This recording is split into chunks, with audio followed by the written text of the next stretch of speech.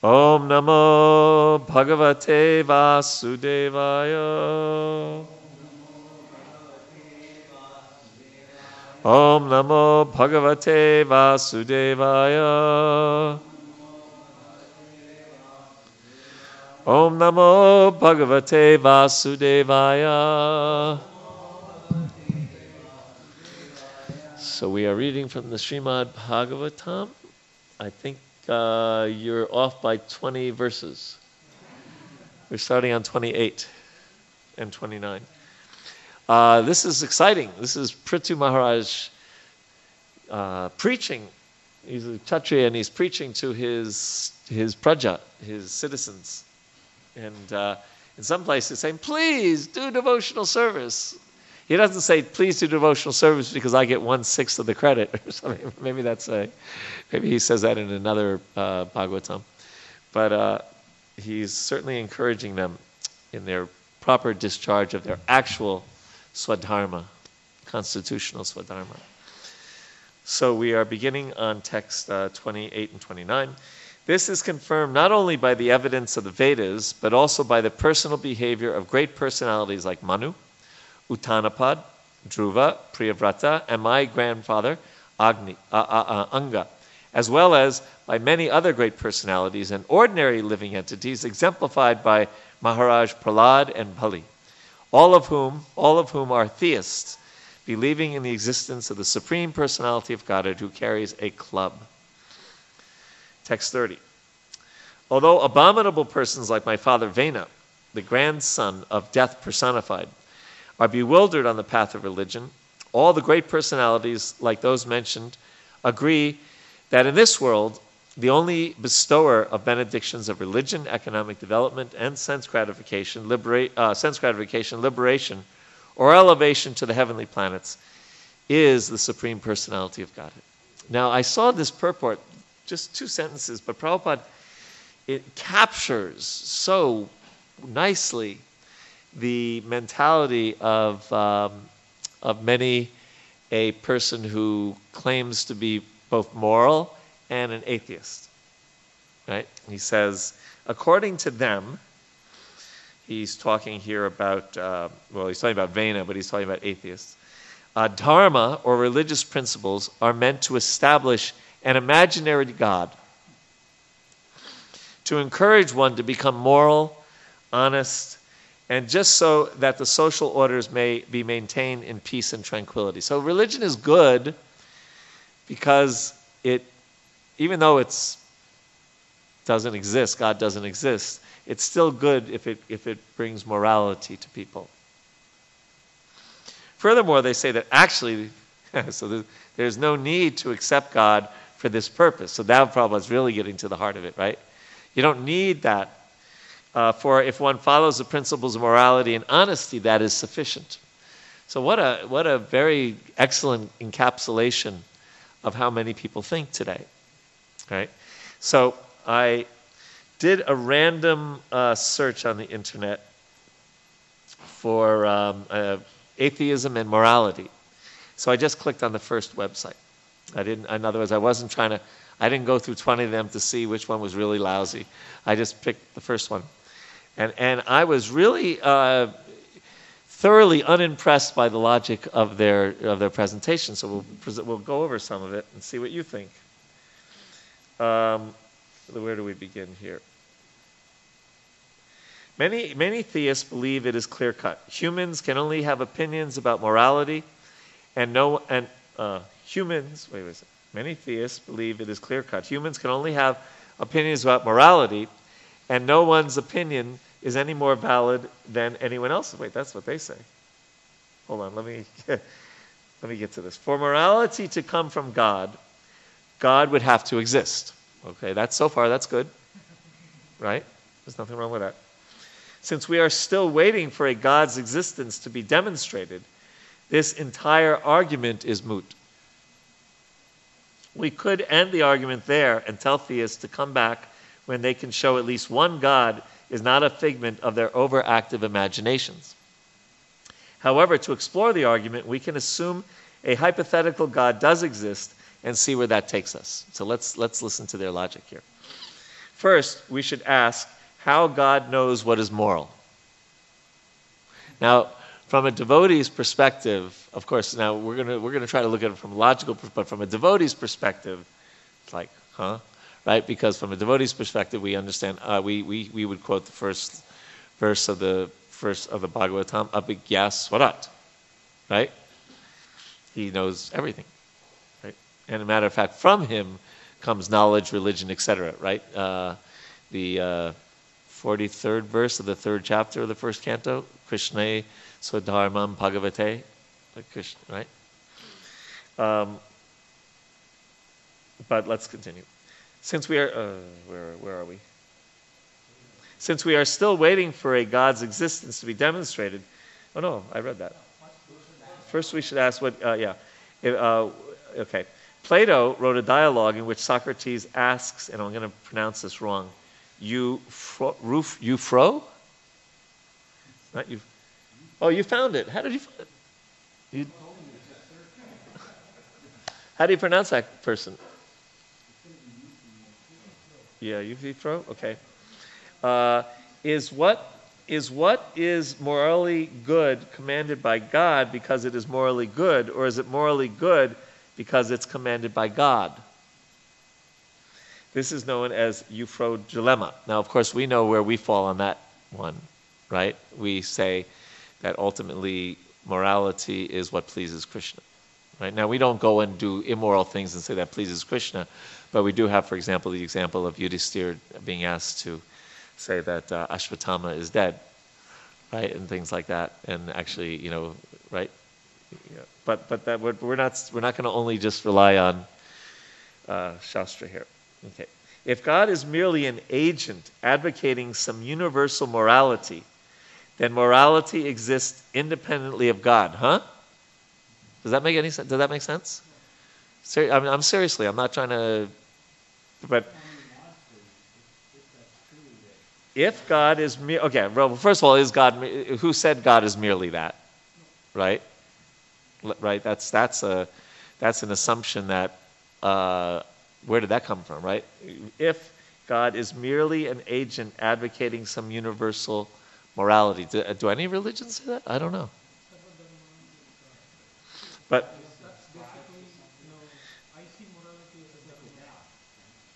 maybe the Tao. Okay. But let's say if God is merely an agent advocating some universal morality. If he's just an advocate of it, he doesn't actually control it. Yeah. Then morality exists independently of God. So and given enough time, humans could discover it through reasoning. Why? I mean, why does that follow? Oh, because it's already existing independently. Okay, got it. Okay. But, yes, yeah. And it's not fun, so why would we discover? So the biggest argument there is the first premise, right? Like what is it? Man is mortal. Socrates is mortal. Socrates is mortal. Therefore, Socrates is a man, right? So the two premises have to be true for the right. But if you say man is mortal, Socrates has a beard, therefore Socrates is mortal. It doesn't flow, right? Logically, right? So here, I guess our biggest concern here would be the first premise, right? That God is simply an advocate. So we do say that he is an advocate in one sense, right? I mean, he says, do this, don't do that, in the Bhagavad Gita, right? I don't, but morality, but that doesn't. The other thing is, this is where Chintya Beta Beta Tattva comes in, doesn't it? I'm thinking out loud here, right? That therefore they are saying that therefore morality is independent, right?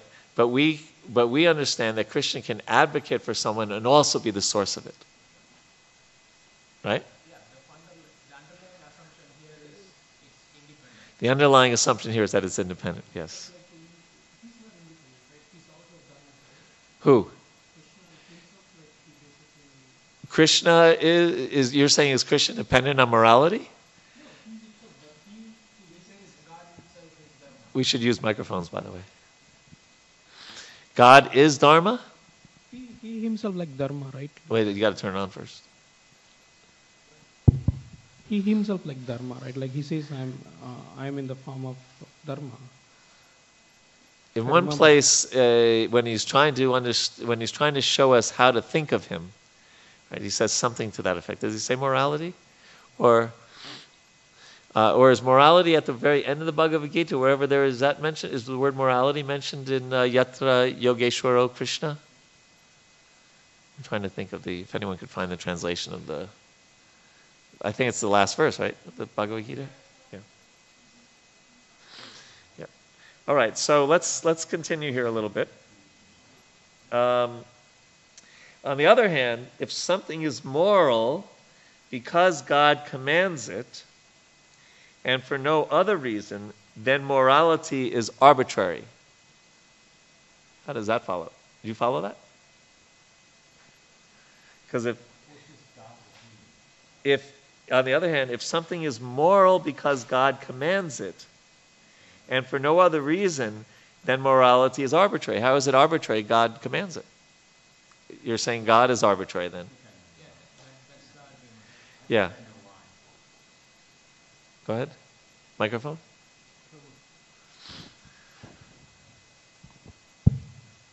The premise of this that I can't accept at all, which I think is very erroneous. They're assuming that God is like a monarchy type of God, right? Where he puts out commandments. Right. I don't see Krishna that way. No. Matter of fact, when people say, often I know I learned this from Jayadvaita Swami, when someone says they don't believe in God, you say, what is the God you don't believe in?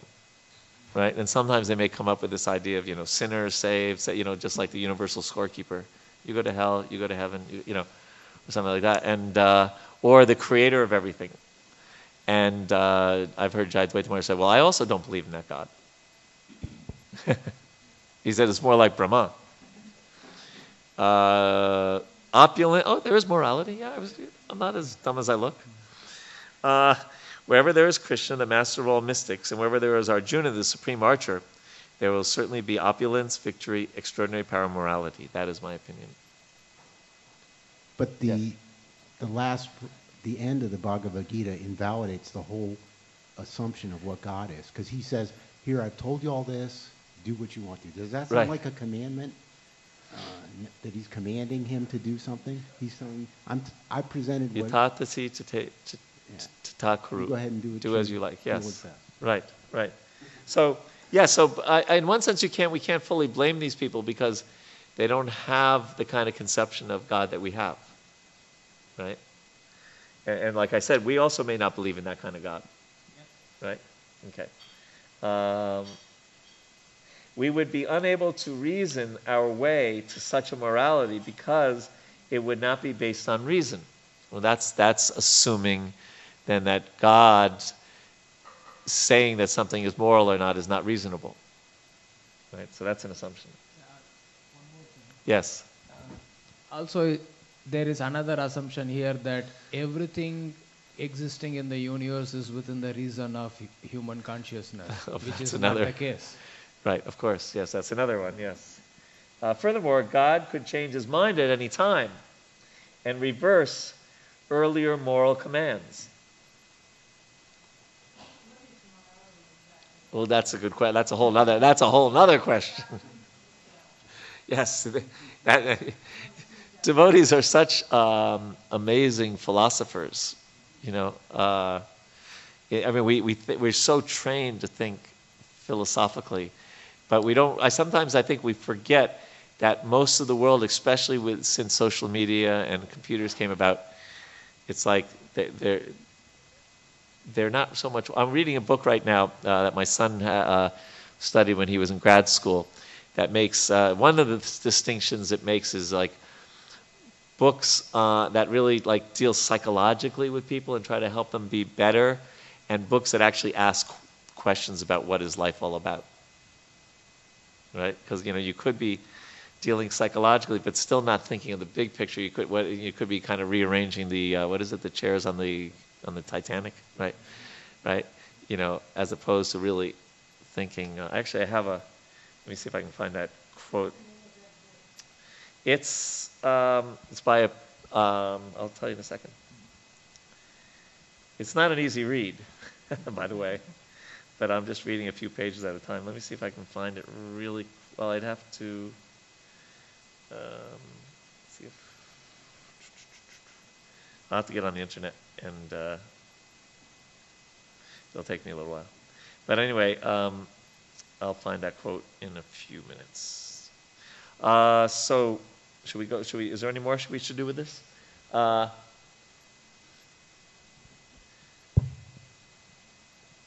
Where are we up to? Oh, he could change his mind, and that's interesting because Krishna is aware of that, and therefore he says, "Kaunteya pratijanihi name bhakta pranashati." He said, "My devotee, we can trust his word. So Arjuna, you go declare it." And also we know that the Siddhanta never changes, right? They really don't like this guy God very much. Yeah, right. In this case, God would be necessary for morality, but morality would not be objective, but would be wholly subjective. What's that? Oh.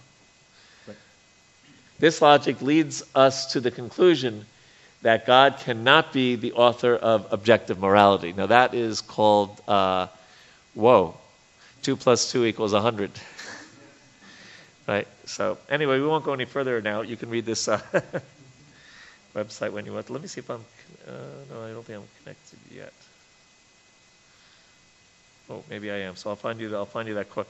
I mean, I found this quote, and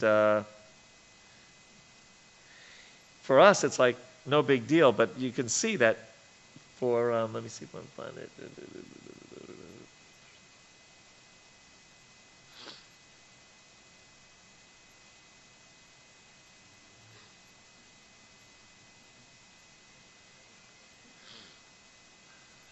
I was reading something else about fallow time. Anyone ever heard of that? Fallow time? It was an op-ed article in the New York Times about how we're such a competitive society and such a connected society electronically, and always having to kind of prove ourselves and this and that many of us don't take any downtime. Just time to, as they would say, smell the roses, or in our case, just time to contemplate our devotional service and our relationship with Krishna, our relationship with other devotees, with our spiritual master, with the holy name and things like that. And I was thinking about it, so I wrote my son and my wife, I sent them the link to that. My wife immediately wrote back, well, what about Chaturmasya? That sadhus would do this for 4 months, like a third of their time. They would take that time off and stay in one place and be contemplative, right? And then my son wrote back, he said, well, what about Ekadasi? Right? Isn't that right? Kind of what we're supposed to do? Even didn't Bhaktivinoda Thakur say you can, every Ekadasi, think of what advancement you've made in the last 2 weeks since the previous? So we actually have it as part of our culture. It's not just a New York Times op-ed. Kartik, yes, right, yeah. Here it is. Now, when we think about this, but this is probably like something like, that's heavy stuff for your average person. He says, the more immersed we become in a changing culture, the more we need to be reminded of what is timeless and fundamental. And I was just thinking, I picked that up because I was thinking that would be a great thing, like when I give classes at yoga studios and this and that. Be a great quote to have. The book has a very boring title. Freedom and Accountability at Work. But it's actually an interesting book. And anyway, anyone wants to borrow it, don't go out. I think it's an expensive scholarly book, but it's interesting. Okay, so back on the ranch, so to speak. But I was really appreciating, I don't know if I've done the justice here, but I really do appreciate how Prabhupada, so in 2 sentences, really picks up on a lot of modern day relationship between morality and atheism. It really struck me when I read that. So text 31. By the inclination to serve the lotus feet of the Supreme Personality of Godhead, suffering humanity can immediately cleanse the dirt which is accumulated in their minds during innumerable births. Like the Ganges water, which emanates from the toes of the lotus feet of the Lord, such a process immediately cleanses the mind, and thus spiritual or Krishna consciousness gradually increases. When a devotee takes shelter at the lotus feet of the Supreme Personality of Godhead, he is completely cleansed of all misunderstanding or mental speculation, and he manifests renunciation. This is possible only when one is strengthened by practicing bhakti yoga. Once having taken shelter at the root of the lotus feet of the Lord, a devotee never comes back to this material existence, which is full of the threefold miseries. Next verse. Yes. Prithu Maharaj, for some reason I'm having trouble seeing it, advised his citizens, engaging your minds, your bodies, and the results of your occupational duties, and being always open-minded, you should all render devotional service to the Lord. According to your abilities and the occupations in which you are situated, you should engage your service at the lotus feet of the Supreme Personality of Godhead with full confidence and without reservation. Then you will be surely successful in achieving the final objectives in your lives. So this point about Varnashram is going to come up. We'll find one purport that will talk about it. Okay. But the next verse. The Supreme Personality of Godhead is transcendental and not contaminated by this material world. But although he is concentrated spirit soul without material variety, for the benefit of the conditioned soul, he nevertheless accepts different types of sacrifice performed with various material elements, rituals and mantras, and offered to the demigods under different names according to the interests and purposes of the performer. Next verse. The Supreme Personality of Godhead is all-pervading, but he is also manifest in different types of bodies which arise from a combination of material nature, time, desires, and occupational duties. Thus, different types of consciousness develop, just as fire, which is always basically the same, blazes in different ways according to the shapes and dimensions of the firewood. The Supreme Personality of Godhead is the master and enjoyer of the results of all sacrifices, and he is the supreme spiritual master as well. All of you citizens on the surface of the globe who have relationship with me and are worshiping him by dint of your occupational duties are bestowing your mercy upon me. Therefore, O my citizens, I thank you. Isn't that nice? Purport. Maharaj Prithu's advice to his citizens is to take to devotional service. Is now concluded in 2 ways. He has repeatedly advised persons who are neophytes to engage themselves in devotional service according to the capacities of the different orders of social and spiritual life. That's Varnashram. But here, he specifically thanks those already engaged in devotional service. And towards the end, most of them, in fact, almost all of them were engaged in devotional service. Therefore, he thanked them in a humble way for engaging in devotional service and thus bestowing their mercy upon him. In other words, in the state where the citizens and the head of the state are engaged in devotional service unto the Supreme Personality of Godhead, they help one another and are mutually benefited. So that's verse number 36. I have some notes, that's why I'm checking on this. So I thought, talking a little bit about this, we've talked about this before, but underscoring it, I was thinking of the verse in the Bhagavatam, Ata pumbir dvidvashresta varnashrama vibhagasa. Swanusti tasya dharmasya samsiddhir haritosanam. right? That, O best among the twice born, it is therefore concluded that the highest perfection one can achieve by varnashram, by discharging the duties prescribed for one's occupation according to caste divisions and orders of life, is to please the personality of Godhead. And Prabhupada writes in his purport that in the best interest of human society, there must be divisions of life. Otherwise, no social institution can grow in a healthy state. And in each and every one of the above-mentioned divisions of life, the varnas and the ashrams, because I'm not reading the whole purport, the aim must be to please the supreme authority of the personality of Godhead. This institutional function of human society is known as the system of varnashrama dharma, which is quite natural for the civilized life. The varnashrama institution is constructed to enable one to realize the absolute truth. It is not for artificial domination of one division over another. Here in the statement of the Bhagavatam is that the highest aim of life, or the highest perfection of the institution of the Varnashram Dharma, is to cooperate jointly for the satisfaction of the Supreme Lord.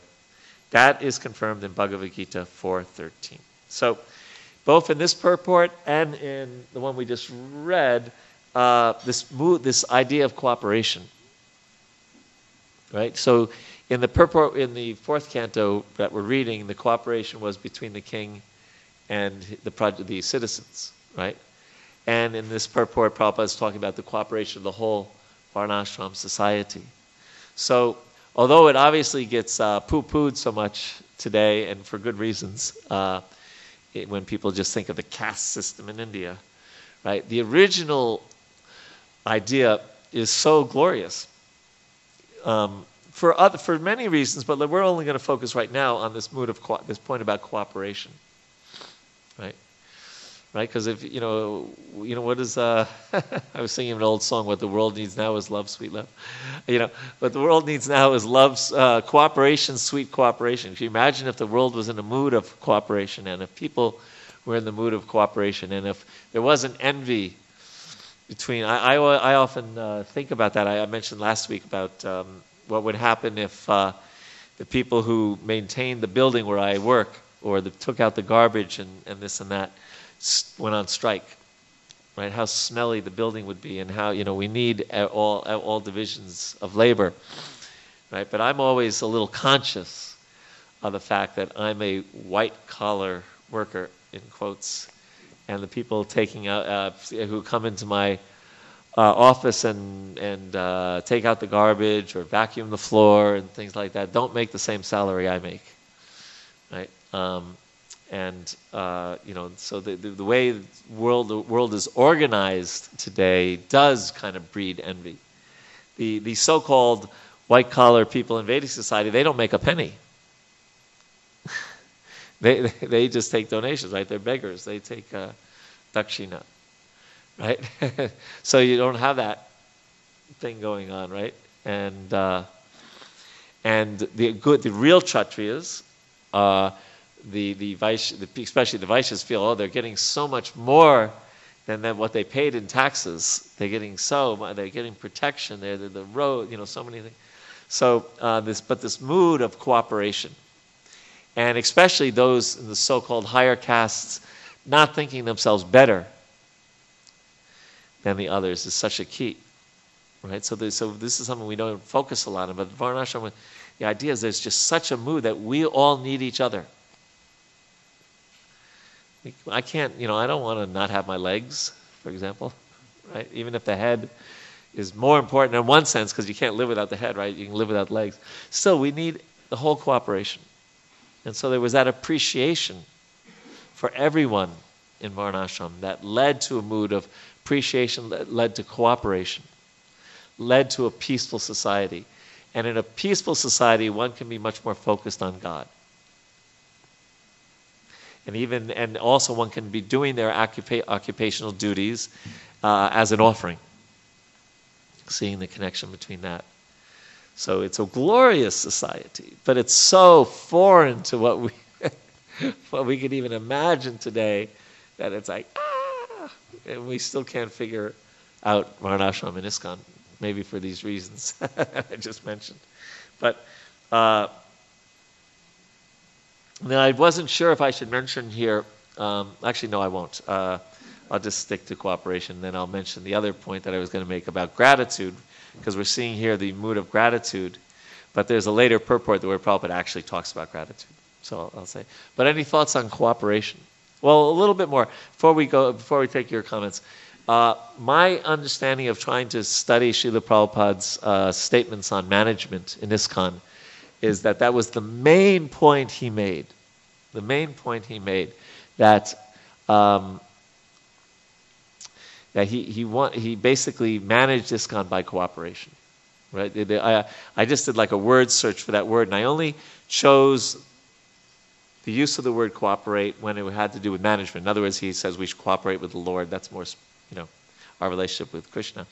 And it just comes out pages and pages and pages. And of course, we know that famous statement that, the proof of your love for me will be shown by how you cooperate with one another after I leave. So cooperation is you can't run an organization without, especially a volunteer organization. You can't run a volunteer organization without cooperation. And ultimately, we can't return to Godhead unless we cooperate with the Lord and His instructions, and also with His devotees. Because really, there's a secret to spiritual life, and the secret is that you please Krishna's devotees, and then you make advancement.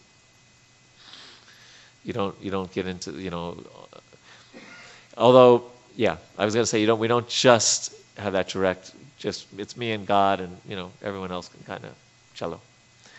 But but the other thing we don't see, because this is sometimes we've seen in ISKCON. I know now I'm on my soapbox a little bit, but we see sometimes that devotees have this God is over there, and my spiritual master is over here, right? But the idea is that we focus on Krishna by a medium of the parampara. Anyway, some thoughts on cooperation? Yes. For cooperation to exist between individuals in a society or an organization, the first thing I think that's needed is I should take myself away from the center and not expect recognition or respect. Because without that, I would be demanding, my inputs and suggestions were not considered, so I gave such an important suggestion and it was overlooked, blah, blah, blah, blah, and then it goes into that rara mode. Yes, because cooperation doesn't mean abdicating responsibility or just, what's the word I'm looking for? Just accommodation. There's a difference between cooperation and accommodation. We know people that are accommodating, right? They just like, okay, you can have your way. Okay, you can have your way. Okay, you can have your way. And also they become very resentful, right? It's like, right? You ever seen a dog? They go, they go on their back and they go, just like I surrender, right? So we can become a little bit like that. And neither is it the flip side of that, of course, which is, my way or the highway. But cooperation is kind of a balance between courage and consideration. That we do have our way of seeing the world. We do, and as you're pointing out, we're willing to hear the viewpoints of others, and then see if that by. And then I find in my work, especially in ISKCON, that when we have that mood of saying how we see things clearly, and hearing others, and everyone has that mood, then Krishna kind of manifests, and he inspires his devotees in a way to come up sometimes with an idea that's far better than either. The sum is much greater than the parts. So I think Krishna really does manifest when he sees devotees. And beyond cooperation, of course, would be affection, right? Just like in the 10th verse of the 4th chapter of the Bhagavad Gita. What's that verse? Anyone pick it up real quick? Vita raga bhaya krodha. What's the next line? Man maya man upasrita. Is that right? You got it? Bahavo Jnana Tapasa Madbhavam Agats. Yeah, okay, pretty good there, Mahamantra. Yeah, you got it? Okay. Being freed from attachment, fear, and anger, being fully absorbed in me and taking refuge in me, many, many persons in the past became purified by knowledge of me, and thus they all attained transcendental love for me. So first knowledge, so in our sense, first cooperation is great, or and another way, a word for cooperation might be respect, and then you quoted that verse, or you alluded to the verse, Trinada Pisuni Chainmana. It's all about respect, right? If a society really is based, a good society is based on mutual respect. Right? That's Aretha Franklin was right. Right? Yeah. For those of you who don't know the song, that's your misfortune. But, I won't sing it. But yes, and then from respect, mutual respect, affection arises. And I don't think you can really have true affection without respect first. Just like knowledge leads to bhakti from that verse. Other thoughts on cooperation? Yes. You got the mic? Srila Prabhupada's. Oh, go ahead. There's a big section like all on cooperation. One thing he's saying is, the best thing is to be above suspicion of ourselves. Then if we see discrepancies and make suggestion, the others will automatically respect and take action to rectify the matters. This is cooperation. Very nice. Thank you for that. Huh. Yes, Boo.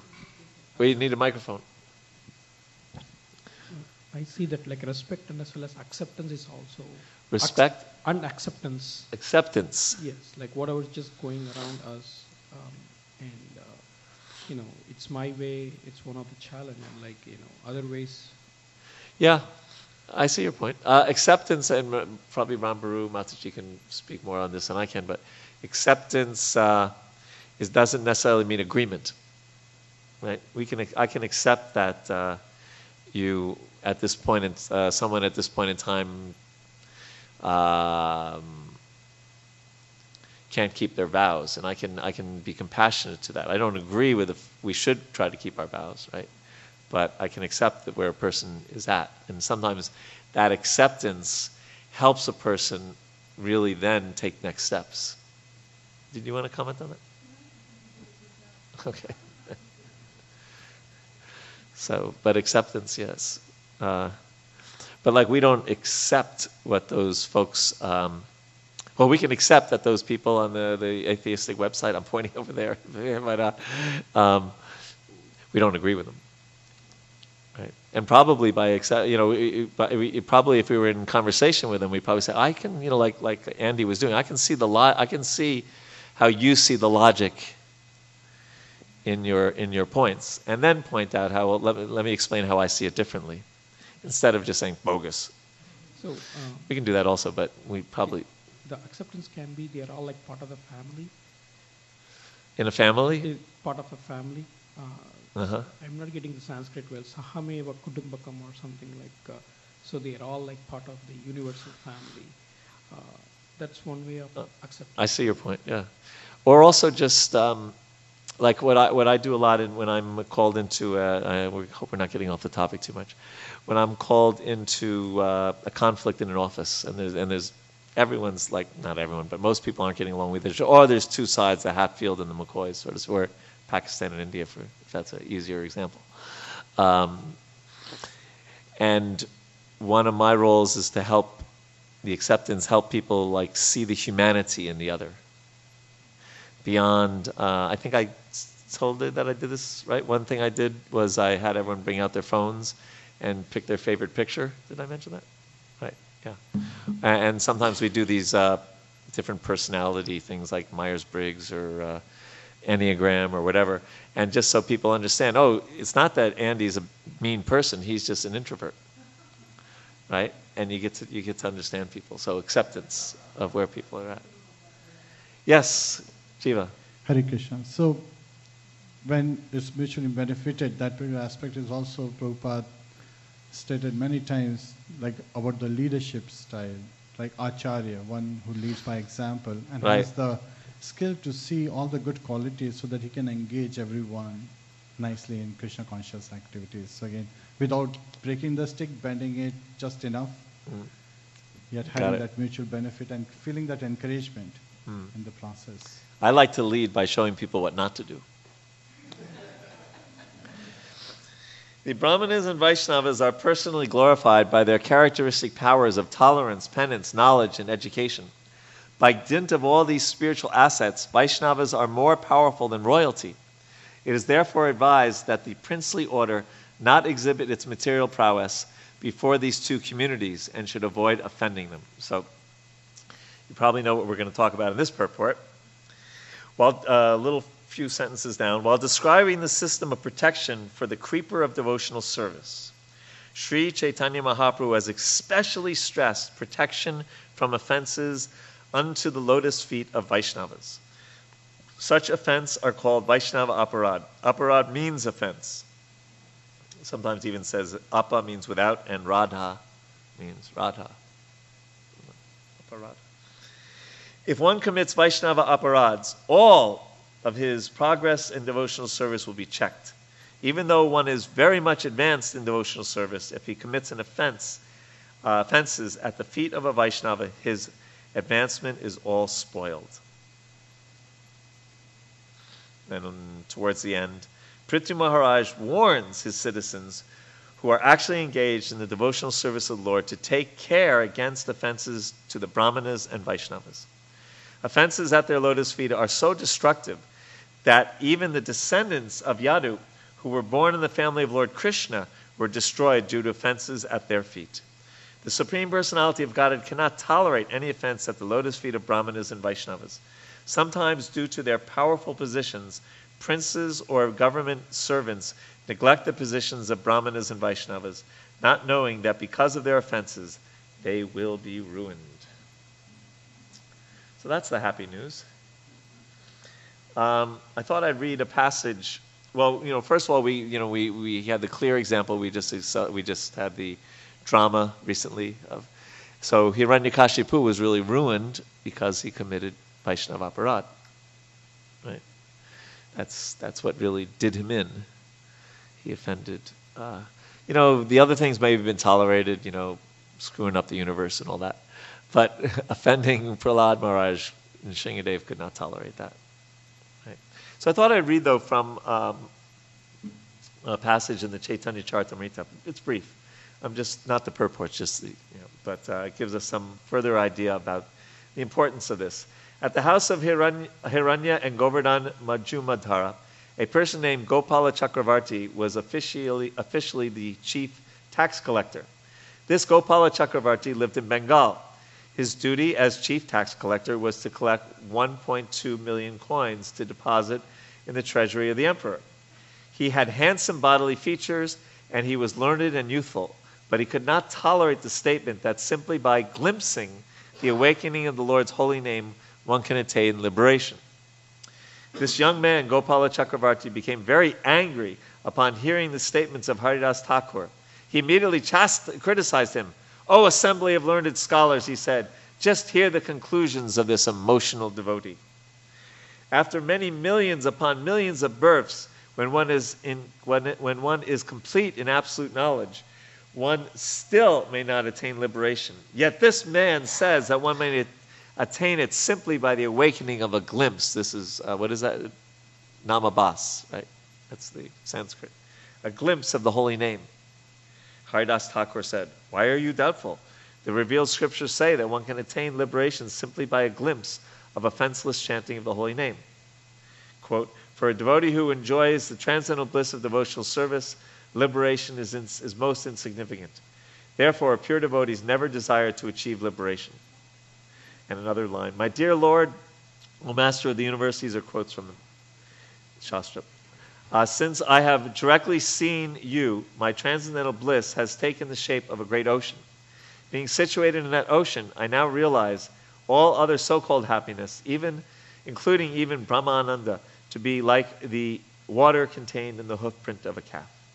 Gopal Chakravarti said, if one is not liberated by Namabhas, then you may be certain that I shall cut off your nose. What an effect. Then Haridas Thakur accepted the challenge offered by Gopala Chakravarti. If by Namabhas liberation is not available, I shall cut off my own nose. All the members of the assembly who heard this were greatly agitated. You can just imagine, right? Right? You can imagine the devotees, right? And they got up, making a tumultuous sound. Hiranya and Govardhan Majjumadhara both immediately chastised the Brahmana tax collector. The priest named Balaramacharya also chastised Gopala Chakravarti. You are a foolish logician, he said. What do you know about the devotional service of the Lord? You have insulted Haridas Thakur. Thus there will be a dangerous position for you. You should not expect anything auspicious. Then Haridas Thakur got up to leave, and the Majjumadharas, the masters of Gopala Chakravarti, immediately kicked Gopala Chakravarti out and dismissed him from their service. They fired him, basically. With all the members of the assembly, the two Majjumadharas fell at the lotus feet of Haridas Thakur. Haridas Thakur was smiling, however, and he spoke in a sweet voice. None of you are at fault. Indeed, even the ignorant so-called Brahmana is not at fault, for he is accustomed to dry speculation and logic. One cannot understand the glories of the holy name simply by logic and argument. Therefore, this man cannot possibly understand the glories of the holy name. All of you now go to your homes. May Lord Krishna bestow his blessings upon you all. Do not be sorry because of my being insulted. Then Hiranyadas Majjumadhara returned to his home and ordered that Gopala Chakravarti not be admitted therein. Within 3 days, that Brahmana was attacked by leprosy, and as a result, his highly raised nose melted away and fell off. The Brahmana's toes and fingers were beautiful like golden-colored champaka buds, but because of leprosy, they all withered and gradually melted away. Seeing the condition of Gopala Chakravarti, everyone was astonished. Everyone praised the influence of Haridas Thakur and offered him obeisances, probably with a little fear also. Although Haridas Thakur, as a Vaishnava, did not take seriously the Brahmana's offense, the Supreme Personality of Godhead could not tolerate it, and thus he made the Brahmana suffer the consequences. A characteristic of a pure devotee is that he excuses any offense by an ignorant rascal. A characteristic of Krishna, however, is that he cannot tolerate blasphemy of his devotees. Haridas Thakur was unhappy when he heard that the Brahmana Gopala Chakravarti had been attacked by leprosy. Thus, after informing Balaramacharya, the priest of Hiranya Majjumadhara, he went to Shantipur, the home of Advaita Acharya. And it doesn't mean, okay, we won't offend big devotees, but, small devotees, no problem, right? We shouldn't especially offend great souls, but we should not offend anyone, but especially someone who's chanting Hare Krishna. Or as Prabhupada would say in his early lectures, someone who's a theist. So, because here we're hearing, right? Because Krishna is a person, and the way he takes it, right? So, beware. Any thoughts on this? Or what thoughts do you have on this, rather? Yes. This highlights the importance of respecting Brahmanas and Vaishnavas. Right. The other side of the coin that has been going on in India over the past few hundred years at least is these Brahmanas, some of them consider themselves very superior, and then they started disrespecting the other Varnas and the other people, and which led to a bitterness in their it's a downward spiral. And now both of these sections are not able to relate with each other or cooperate and work towards a common purpose, which is an unfortunate situation. Yeah, so therefore we have to behave properly ourselves, Yeah, I was going to say something else, can't remember. Yes, Jiva? Hare Krishna. So, and I'm reminded of the two sannyasi disciples in Mayapur when they had gone to the temple, and the blessing they got from the Brahman Pujari was, may you be born as a Brahmana. So again, the understanding also is sometimes limited when people make such comments, or sometimes when they act inappropriately. So we have to keep that also in mind, that sometimes people are ignorant how to behave, how not to behave. And Vaishnavas are compassionate. They understand the context before they take action. And therefore we also, at least, well, this might be a little presumptuous on our part, but we try not to act in a way that people would want to offend a devotee. Right? In Japan, there was a person who owned some property, and Prabhupada came to Japan, and the devotees asked him, Prabhupada, if you ask him for that land, I think he'll donate it. And Prabhupada said, no, I won't do it. He said, you do it. He said, because if I ask them and if they turn it down, then it's an offense. And I don't want them to commit an offense. So he was, he also made a distinction between himself and his disciples in this regard. And this is very early, 1971 or so, They weren't on the level of Prabhupada. Yes, but use a microphone to ask it.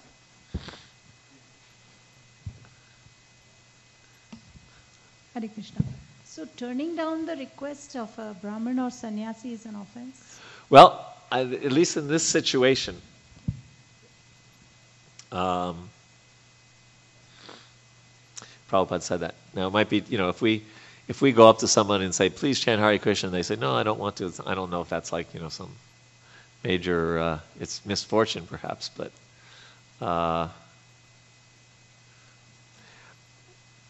I can't say that it's like that in every example. Yeah, go ahead. Now you have something in your mind. Go ahead.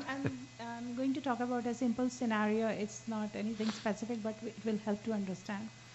Devotee A says to devotee B, can you help me with dishwashing? Pots, pans, there's too much work. Devotee B is tired maybe, or for whatever reason they're not interested, they're heading out and they politely refuse. Have they committed an offense? No, but it depends if they go, no, that may be. But if they would say, thank you for the opportunity to serve Krishna, right now I'm busy doing some other things, but I appreciate the offer of service. Okay.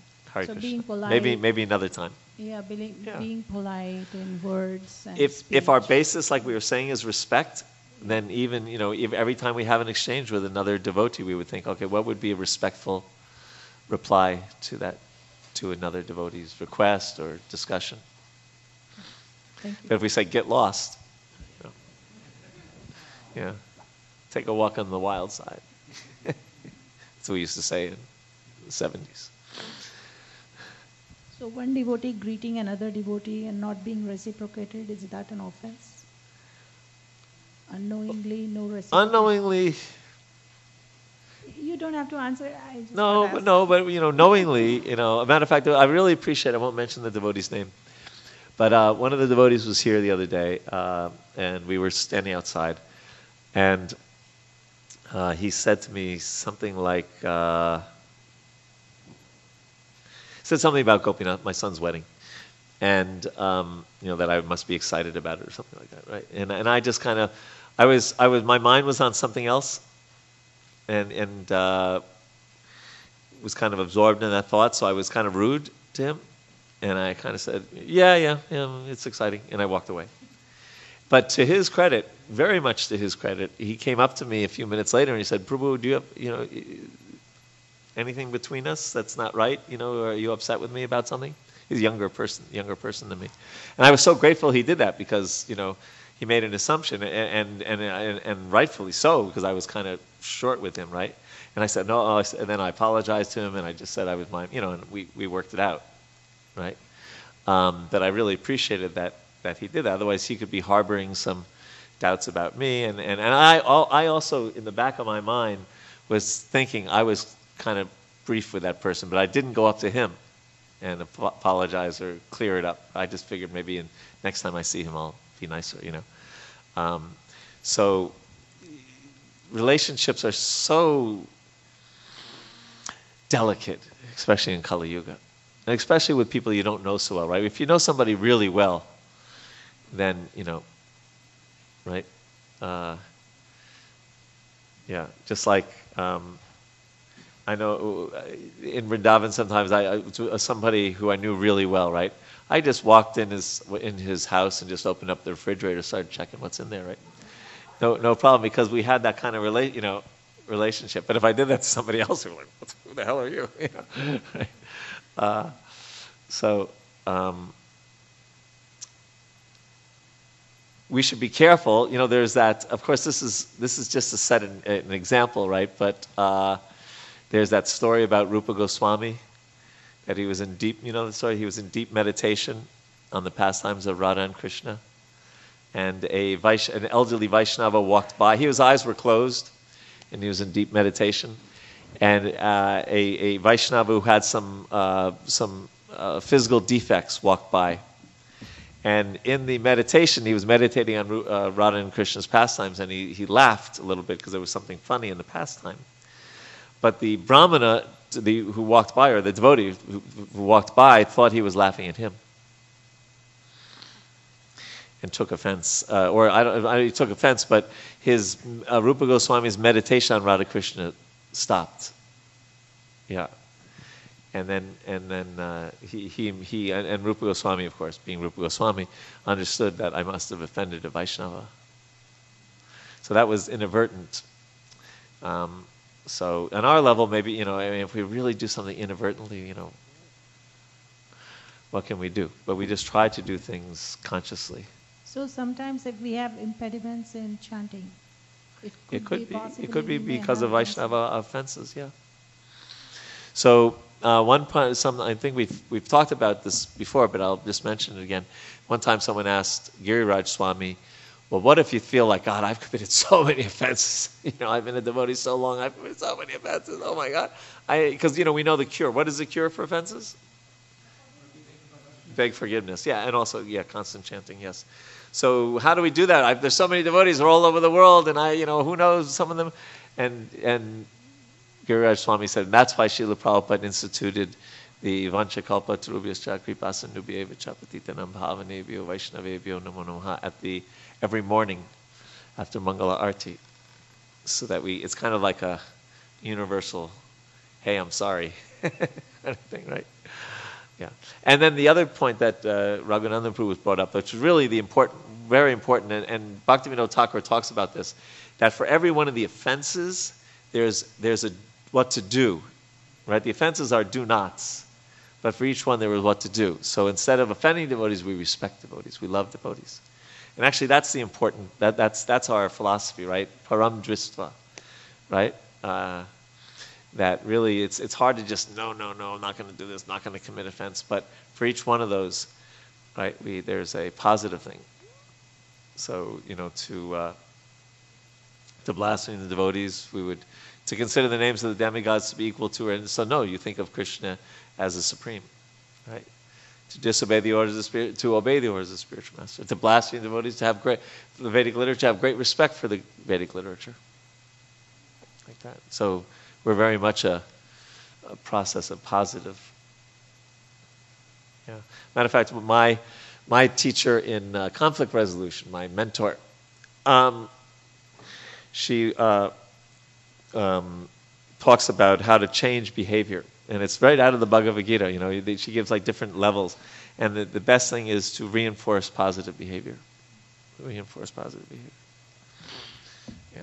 Of course, if there's a trusting relationship, because then someone would say, well, what if my spiritual master chastised me sometimes? That he's not following the best, No, when there is this trusting relationship, right? Like even Srila Prabhupada said that he generally wouldn't chastise one of his neophyte disciples. He would chastise his advanced disciples. Because there was that relationship where that chastisement, you just, now, especially with 2020 hindsight, devotees just feel so much affection that Prabhupada chastised them. Although they did say that at the time, it was painful to think that they had displeased their spiritual master. Were you ever chastised by Prabhupada? You weren't that close. Prithu, was he ever? Is he closer? Not so much. He tells a story of as a young, kind of a new devotee, where Prabhupada came to the Schloss, this castle that we were in, and right. And he thought, well, he bought Prabhupada a blanket, thinking, oh, now I'm going to sneak in and have this personal darshan with Prabhupada. He kind of jumped the queue. You know how sometimes there were all these people outside. He had a servant right. And so he says that he went in. Prabhupada was working at his desk, and he sort of opened the door and kind of came in. And with his blanket, he sat down in front of Prabhupada, and Prabhupada kind of didn't look up. He didn't even acknowledge him. He kept on working. So Preeti sat there. And finally, Prabhupada looked up, and Preeti showed him this blanket that he brought him. And Prabhupada just sort of looked at it, and he put it down, and that was it. Yes. And he he understood that he had he was thinking, oh, I'm going to get all this acknowledgement and pray. Prabhupada's going to really love that. And Prabhupada just didn't acknowledge anything. He felt like a worm when he crawled out. Yeah. It reminds me of the time in Mayapur. So Tamal Krishna Maharaj had a check, I think, from book distribution. I think it was like $20,000, and he gave it to Prabhupada. And at the same time, Burijan Prabhu gave him a check for like $562.23. It was because he was like one of the only householders living outside the temple, and he had a handbag business. But he considered Prabhupada the sole beneficiary of the business, so he gave Prabhupada all the profits. So Prabhupada looked at the check for $500 and just was this is so wonderful, this is so wonderful, going on and on about that. And then he took the $20,000. He didn't mention anything. And Tamal Krishna kind of, right? Because he was looking at it from a different angle than the number of zeros in the check. My first experience with Prabhupada was probably a chastisement as well, because I was a theology student who was very proud of my knowledge. And when I went to see Prabhupada the first time, he was coming in the airport. And I didn't want him to see me, but I wanted to see him so I could see. I thought I had the ability to see where he was at, which is a very arrogant mentality. And then there were like 3 or 4 yatras from Spain and England and Germany in the airport VIP lounge. And so in order not to be seen but to see, I hid behind a couch. They had like this, Prabhupada was up on a big stage, and people were offering. And I hid behind a couch so that I could see Prabhupada, but I thought he couldn't see me. But what happened was that you had other people standing this high, so there was a hole, and instead of Prabhupada not seeing me, it drew his attention. Like there's this weird person hiding behind the couch. And so Prabhupada, as he acknowledged different people he knew, he kept coming back to looking at this gap in the couch. And as he looked at me, I could feel not chastisement as much as purification, to the point where I heard a sound which was really my heart cracking open, and I could not stop weeping. And so I felt I was completely not only humbled but humiliated for my arrogance. So I guess that was a chastisement. Very cool. Looking at me. Yeah. Anything else? Yes, Mama Prabhu. So you brought up one good point, like a Vaishnava doesn't feel offended, but not that he's ignorant of the offense the other person made. But if it goes the other way around, like feeling offended for everything, just with imaginary this, better to stay away from that devotee. That's what I feel. Yeah. Prabhupada would sometimes talk about respecting someone from a distance, was, I believe, his exact words. Yeah. But the respect is still there from a distance. Yeah. Yes. Microphone? About committing an offense unknowingly or knowingly, what does it take to be kind? not just to devotees, to who we think are non-devotees. Wait, I can't hear What you. does it take to be kind to everyone? What does it take to be kind to everyone? Advanced Krishna consciousness probably would help. But we can still fake it till we make it. Right. Right? We can practice. I like We can wake up in the morning and we can think, okay, every person I come in contact with today, devotee, someone who's not practicing, who's not a devotee, whatever, let me, make it a meaningful exchange, or at least an uplifting one, or a positive one, or, like that. We can think like that. I heard, anyway, it's a different topic really, but just because we were talking about waking up, a very senior devotee said to me once, he said, every morning I wake up an atheist. Meaning that, he's got to pick up his beads and read the Bhagavatam and, become fixed in Krishna consciousness.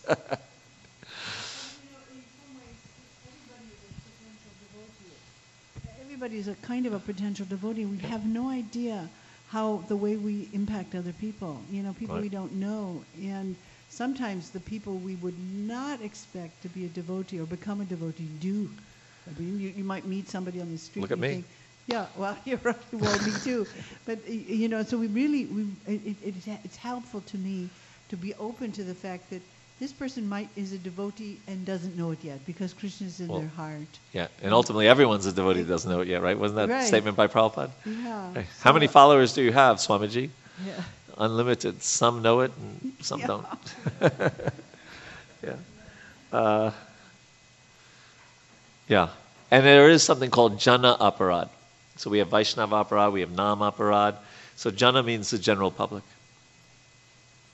So as a general rule, we don't disturb the minds of others. One thing, in chaplain training that's really, really big as far as becoming aware of yourself. We know how we're affected by other people because we feel it. Like I like this, and often it's just a projection of our own stuff. It's not really them. It's just they remind me of Uncle Pete, and I didn't like Uncle Pete or whatever. Right. But to practice the exercise of asking yourself, how is my behavior affecting other people? And we never think about that, and often when we are bumping up against people, they may have a quirk or they may treat us a certain way. The question to ask that is helpful is, what did I do to invite that response? Yeah. Because they may be just responding to something you're doing, a facial expression, a voice tone, an attitude, and that you have been the catalyst. And it's not them. It's really, you put it out there that way. So. Very good. All right, shall we move on? Sure? You're done with our talking. 38. The Supreme Personality of Godhead, the ancient eternal Godhead, who is foremost among all great personalities, obtained the opulence of his staunch reputation, which purifies the entire universe by worshiping the lotus feet of those Brahmins and Vaishnavas. Isn't that interesting? Krishna's, Avigya Swarat, he's Aham Sarvasya Prabhavo. But here, he's attained his staunch reputation by worshiping. Interesting. Let's carry on. The Supreme Personality of Godhead, who is everlastingly independent and who exists in everyone's heart, is very pleased with those who follow in his footsteps and engage without reservation in the service of the descendants of the Brahmanas and Vaishnavas. For he is always dear to the Brahmins and Vaishnavas, and they are always dear to him. By regular service to the Brahmins and Vaishnavas, one can remember this is the king speaking to his citizens, one can clear the dirt from his heart and thus enjoy supreme peace and liberation from material attachment and be satisfied. In this world, there is no fruitive activity superior to serving the Brahmana class, for this can bring pleasure to the demigods from whom the many sacrifices are recommended. Although the Supreme Personality of Godhead, Ananta, eats through the fire sacrifices offered in the names of different demigods, he does not take as much pleasure in eating through fire as he does in accepting offerings through the mouths of learned sages and devotees, for then he does not leave the association of devotees.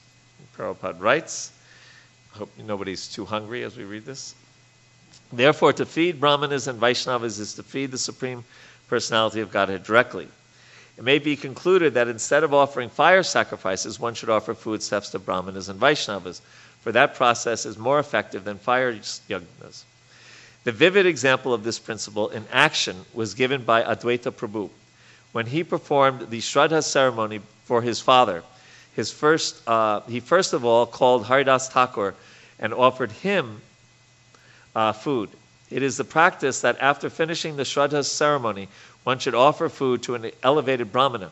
But Advaita Prabhu offered food first to Haridas Thakur, who had taken his birth in a Mohammedan family. Therefore, Haridas Thakur asked Advaita Prabhu, why was he doing something which might jeopardize his position in Brahmana society? Advaita Prabhu replied that he was feeding millions of first-class Brahmanas by offering the food to Haridas Thakur. He was prepared to talk with any learned Brahmanas on this point and prove definitely that by offering food to a pure devotee like Haridas Thakur, he was equally as blessed as he would have been by offering food to thousands of learned Brahmanas. When performing sacrifices, one offers oblations to the sacrificial fire, but when such oblations are offered to Vaishnavas, they are certainly more effective. What's interesting is, I didn't know this when I was preparing for this class, but the last pastime that I read about Gopal Chakravarti, and the very next verse is this pastime. You can remember, yeah. So, because Haridas Thakur said that, aren't you afraid of this? And the Advaita Acharya said, my dear Haridas, do not be afraid. I shall behave strictly according to the principles of revealed scriptures. And then he goes on to that, to explain that. So, a few points here. That it doesn't mean that, okay, I have a 1 rupee Brahmin thread, right? So Krishna's going to eat through me, so you just offer me the food. It doesn't have to be prasad. It'll become prasad, right? Devotee doesn't think like that, right? As a matter of fact, we have so many instructions about that we only take prasadam, right? That's our a vow that devotees try to take. They only take prasadam. But it does mean that one does get a lot of sukriti, spiritual sukriti, if one offers prasada, food, bhoga to the Lord, and then invites Vaishnavas to their homes. And of course, people know this, especially in India. And therefore, I know for myself, if I'm visiting, in Vrindavan, it's not such an issue. But in cities where there's so many congregation members and things, one can put on 30 pounds very easily, right? Especially if you're in Gujarat, then it's like 50 pounds, right? Because people understand this and they want to invite devotees, so they're always inviting, please come, So I know how Mukunda Maharaj used to do this here when he was living here for many years, and he would go to people's homes, and he was really good about it. He'd go out every night, practically speaking, to people's homes, but because of his health, he just said, I'll take milk and fruit. Bas, Of course, for a Gujarati, they'd go nuts, right? Because they want to give you, or anyone, right? Different cultures in India would just give you different preparations, but usually there would be fried things and all these things, and all that. But the point is that one does, Krishna is pleased when one offers foodstuffs to Vaishnavas. And then we see this again and again in the Chaitanya Charitamrita. So many of the Leelas there are around prasadam, right? And Prabhupada called us a kitchen religion, right? And you think about it, we have this very small kitchen right now, and it's amazing what they did, right? They cooked for a huge, a good size wedding yesterday morning, and then they cooked for, 200 or 300 people last night, and then today for 500 people. And they just keep churning it out. It's amazing what happens in this kitchen, right? And then we cook for the homeless folks, and we cook for the deities 6 times a day. It's actually amazing how much of our life focuses, because we have to eat, right? Anyway, so eat only prasadam is a vow that we should try to take. And that can even mean, like for myself, I have business lunches and things. And so, I offer the food in my mind, and I just have something sattvic like salad, and I usually just ask for olive oil dressing. So then you don't have to worry about what's in the dressing, right? but in my mind. But I still try to make sure that I only take prasadam in one way or another, and I say, Krishna, please, because not everyone that I'm with, although most people that know me when they go out to lunch, then they're sensitive and they will only eat vegetarian things. But people, if it's an unknown person, who knows what they're going to order? When Prahlad Maharaj offered the poisonous food with poison in it, it took the poison out, the lust Right. or whatever. Right, exactly. Yes, microphone? Oh, were you going to say something, Manaji? You're the microphone. Next. Yeah. That's interesting what you're saying about when you go on business lunches, So even the salad is very hard to get, because some people just put egg or something, Yeah, so you have to just say, hey, basically. I'm just careful. Yeah, I say no onions, no eggs, no Then you say, what do you want me to bring? Well, you can put salad, you can put pecans on top. You can do, yeah. Most restaurants these days are pretty good. Although usually, if I'm in a big city, I'll say, let's go out to lunch, but let's go to a vegan restaurant. So at least that way I don't have to worry about eggs and anything, yeah. Okay, and you can find vegan. I usually find that even any restaurant pretty much these days has a pretty good salad. But I explain to the people, don't mind. I said, I've been a vegetarian for 44 years, don't mind, Yeah. And they said, at least some people give me a funny idea when I'm like in Fort Berthold, Montana, and they've never seen a vegetarian in their life. They say, I didn't know that species existed. Right? A veg-a-who? Yeah. Yes. Haribol, I just wanted to say what a sweet mood this temple has. My daughter and I and her friend arrived this morning at 8 o'clock, and I would say within 10 minutes, we were offered prasadam at least 8 times. How nice. Yeah, and then I was just thinking about your Well, comment. just to interrupt you for a second. Everyone pretty nice. The temple presence, not so easy to get along with. Everyone else is pretty nice. Go ahead. About 25 years ago, you and she gave a Grahasta seminar at my home in I remember Long Island. that. I remember that. That little house. Yeah, a little house. And I was thinking about the respect song, Yadunath. He's quite a funny guy. He does improv for a living. At the Grahasta retreat in Gitanagari, he did a spin on it for Trinata P, so it would be T-R-I, Oh, really? How and then nice. they had like a letter for each one. And I thought it was very interesting that the next verse you came to after that really spoke about Lord Chaitanya and, humility. So to have respect, we have to have humility. Yeah. Yes. Yeah. Yeah. We're not so big. Actually, it's not so easy to come. We talk about these things, but we come to grips with the fact that we're insignificant. Right? I told you that story about Prabhupada got that letter. He was with devotees, and my dear Srila Prabhupada, please accept my humble obeisances. I have a huge problem. No, please accept my insignificant obeisances at your lotus feet. And Prabhupada was just laughing. He said, if he's insignificant, he can only have an insignificant problem. Right? All the big positions are taken, right? We can't be one of the Astasakis, taken forever. Can't be Madhu Mangal, It's not like they're going to retire and we can get promoted.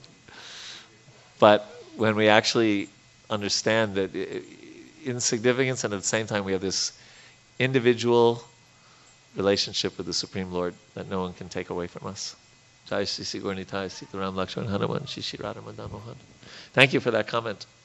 And you are welcome here. Where do you live now? I live upstate New York. Upstate New York. In Stuyvesant Falls, there? Yeah, I have some good neighbors. Yeah, you have some really good neighbors. My gosh. No wonder you're so happy.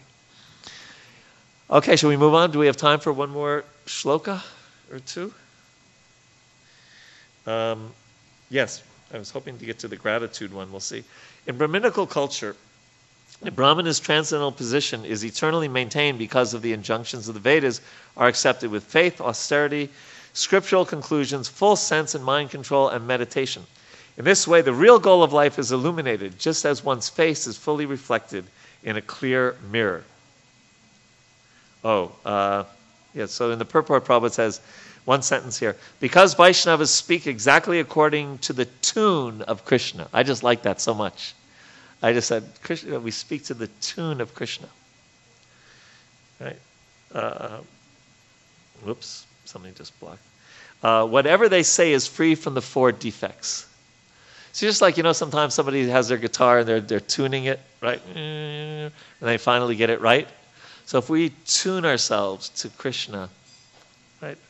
We speak according to the tune of Krishna. We're in harmony with him. I'm trying to think of musical analogies here. Yeah. And then a little further, Prabhupada writes that one should therefore study the Vedas with faith, not only for one's personal knowledge, but for the sake of spreading this knowledge and these activities through real faith in the word. This knowledge and these activities through real faith in the words of the Supreme Personality of Godhead in the Vedas. So that's a fact, just like for this class, the best thing about the person who benefits by far the most is me, right? Because I get to prepare for it, and the teacher is the one who learns the most. Not that I'm some big teacher; it's a conversation we're having. But you know my point. And so it is really very powerful as we're reading Srila Prabhupada's books to think of, how would I explain this to others? That assimilating it ourselves, and then also how, because really, I don't if you ever had this experience, it's really hard to explain something to others when you don't have it pretty clear yourself. I remember giving a class once. Anyway, it was a total disaster because I was speaking way above my realization, and when people asked questions, I was just like, right? So I didn't have it clear in my own mind.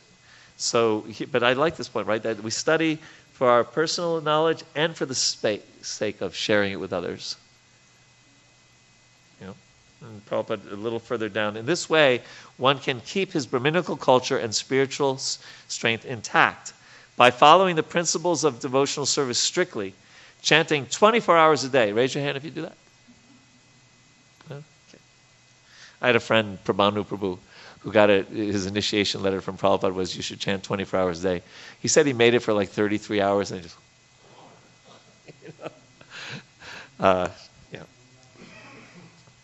the Hare Krishna Mahamantra, Hare Krishna, Krishna Krishna, Hare Hare, Hare Rama, Rama Rama, Hare Hare. One makes positive progress in spiritual life and ultimately becomes completely fit to see the Supreme Personality of Godhead face to face. Because the ultimate goal of studying or understanding the Vedic knowledge is to find Krishna. One who follows the Vedic principles as described above can from the very beginning see all the features of Lord Krishna, the absolute truth, very distinctly, as one can see one's own face completely reflected in a clear mirror. How nice. Very encouraging words. Right? So we won't get to, I'll get in trouble with the temple president if I go over time. So we won't get to, but the next verse for next week, not next week, I'm going for 3 weeks, right? I think I have to go to my son's wedding. I probably should attend that. So, so we should talk a little bit about that. So there won't be class, let's look at a calendar real quick. So next week is the 30th. Okay, so I'm in Belgium then. And then Sunday is the day after the wedding, so I'm in Belgium then. So the next class is on the 14th. Okay, and I'll send out the reading assignments and all that jazz.